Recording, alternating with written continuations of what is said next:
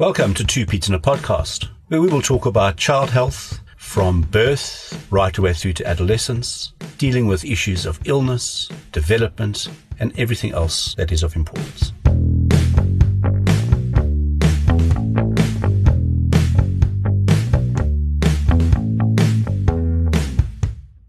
Good day and welcome to episode 10 of our series on symptoms. I'm Michael Platten and I have... The other one of the Two Pete's in the Podcast, Dr. Simon Strawn. Are you the Pete or the pod? We are both Pete, eh? Yeah, no. All right. Today we are going to be talking about sneezing. What is a sneeze? Why do we sneeze? How to treat sneezing in general. And then the warning signs of sneezes. What is sneezing? Simon, do you want to take this?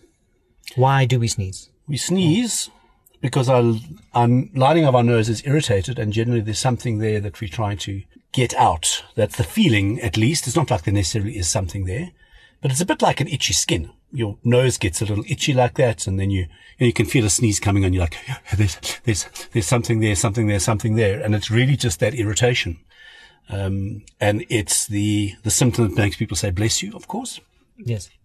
And why does your nose then, I guess, to answer why do we sneeze, it's a case of asking what is it that causes the nose to feel like that. Why is it irritated? Yeah, so it's irritated because the most common thing is that you've breathed in something that's a little irritating to your nose. So we know the whole story about pepper, for example.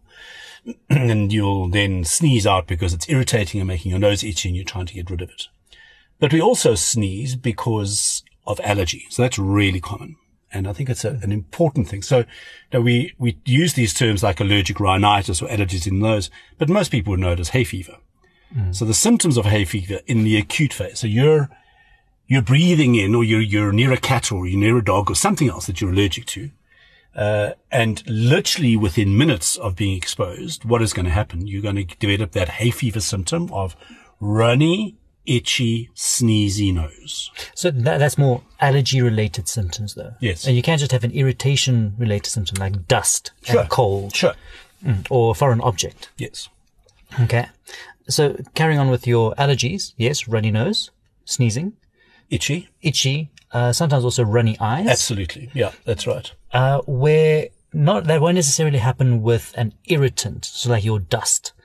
Like, yes, your eyes will still respond, but it won't be your eyes shouldn't necessarily be itchy. Your nose might be a bit uncomfortable. Yeah, that's right. So if you're getting a big sneeze because you've inhaled some pepper or some dust or something else, I mean, you generally don't get a very, the itchy symptoms aren't so bad. It's localized to the nose. To the nose, yeah. Yeah. But I think the other important thing is that, when we were talking about runny noses, we spoke about viral respiratory infections, and we actually spoke specifically about a virus called rhinovirus. And rhinovirus typically starts in the nose, and you end up with a runny, watery runny nose with sneezing and a sore throat. So, and a lot of people, when that happens, go, oh, it must be allergy, which, yeah, you may well be right. But if it's not on the background, the child is known to be allergic, it may just be a virus. So what are you going to do about it? I mean, so if you've got this persistent sneezing, well, initially, obviously, if it's just an irritant, you're going to sneeze a couple of times and blow your nose or wipe the child's nose and it'll all be over. If it's one of the viruses, the sneezing will generally last a day or two and then be gone. And then you'll know that you're in a virus territory because then the nose and the mucus will change a bit to become boring and yellowy, and then the coughing starts and you kind of look back and go, oh, okay, that was the start of the virus. Whereas if it's an allergy, what you are going to notice is, as we've mentioned, the eyes will be watery, the nose will be itchy. And what you'll start to notice is that these symptoms generally occur every time the child is exposed to that thing to which it's allergic. Yes. Just running back a bit. So that's allergies. Whenever they get exposed, they flare.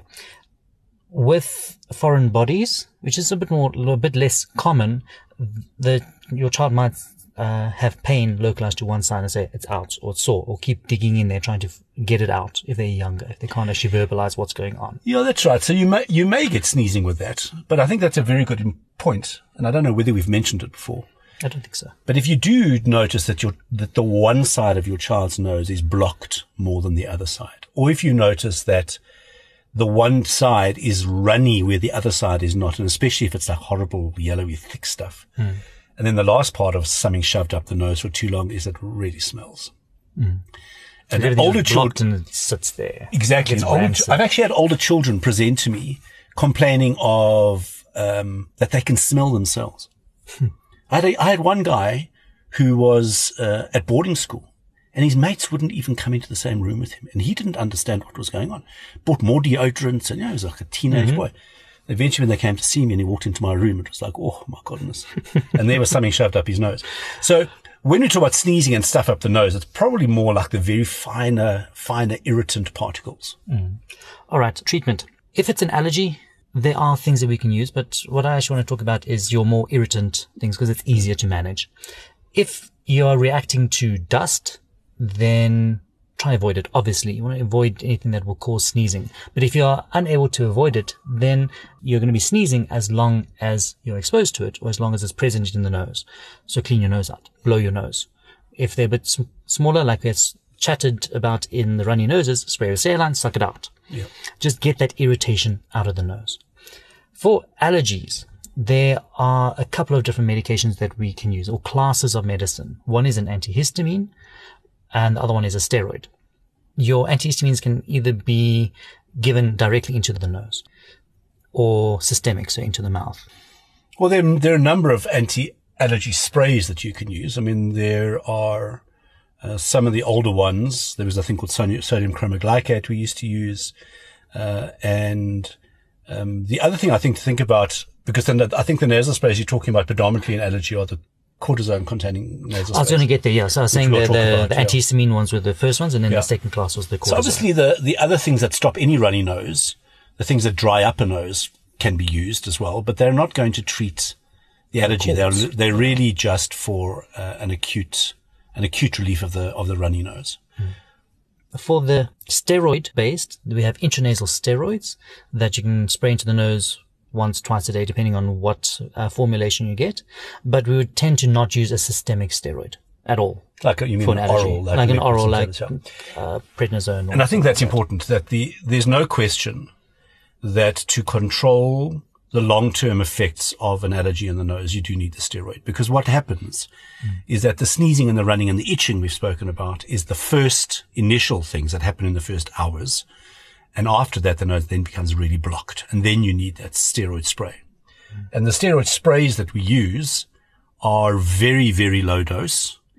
And they literally work in the nose. Almost nothing is absorbed into the bloodstream. So you're not going to end up with cortisone side effects from using nasal cortisone sprays. I think on that, venturing into asthma, the children that inhale corticosteroids or steroids into the lungs, the vast majority do not have systemic effects where they have issues with growth. Yes. And that's a much larger dose than what we're putting into the nose. The important thing with the nasal steroids is that it does take a bit of time to work properly. Yeah, that's right. I was just thinking exactly that. So maybe we're getting a bit ahead of ourselves. So if you do have a situation where your child, let's say you know your child has an allergy to a particular, let's say an animal, and it comes into contact with that and it starts to sneeze, what's the first thing you're going to do? Well, the first thing you're going to do is move away from the animal. You're going to spray the nose so that you can blow the nose out. And then you're going to give an antihistamine. Yes. To stop the itchy, sneezy, runny. Yes. And then you're going to go for the intranasal cortisone spray. For the longer term Yeah. control. And that's where you'll need it. Usually at least once a day, one squidge into each nostril, once a day or twice a day. All right. So we've spoken about why we sneeze and what causes it and what you should be doing quickly. Because the sneezing settles very quickly, especially if you've given an antihistamine or you've sprayed. I mean, we'll talk about antihistamines in another time in more detail. But ideally what you're looking for is one of the newer types of antihistamine that don't cause the child to be sleepy. I think the only other thing to really think about is, if the sneezing is going on and on and on and on, then you may have to have a look in the nose and make sure there isn't something stuck in the nose, especially if there's bleeding from the nose. But I can't think that there's anything else from a warning sign that you have to worry about, because this is generally a big heart tissue, bless you, over. Yeah.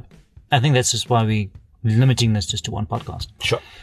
Moving on, we are going to be talking about coughing, or overview of coughing, why do you cough, treatment of coughing, and warning signs for that. So if your children have allowed you to, thanks for listening. Thank you.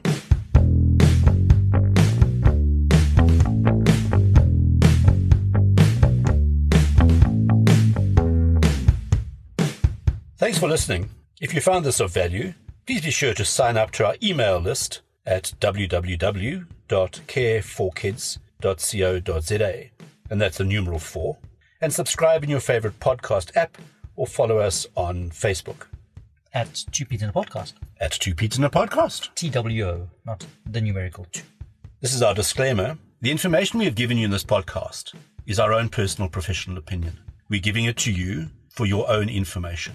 Please don't use it to treat yourself or to treat anybody else. Rather, go and see your own medical healthcare provider and follow their advice.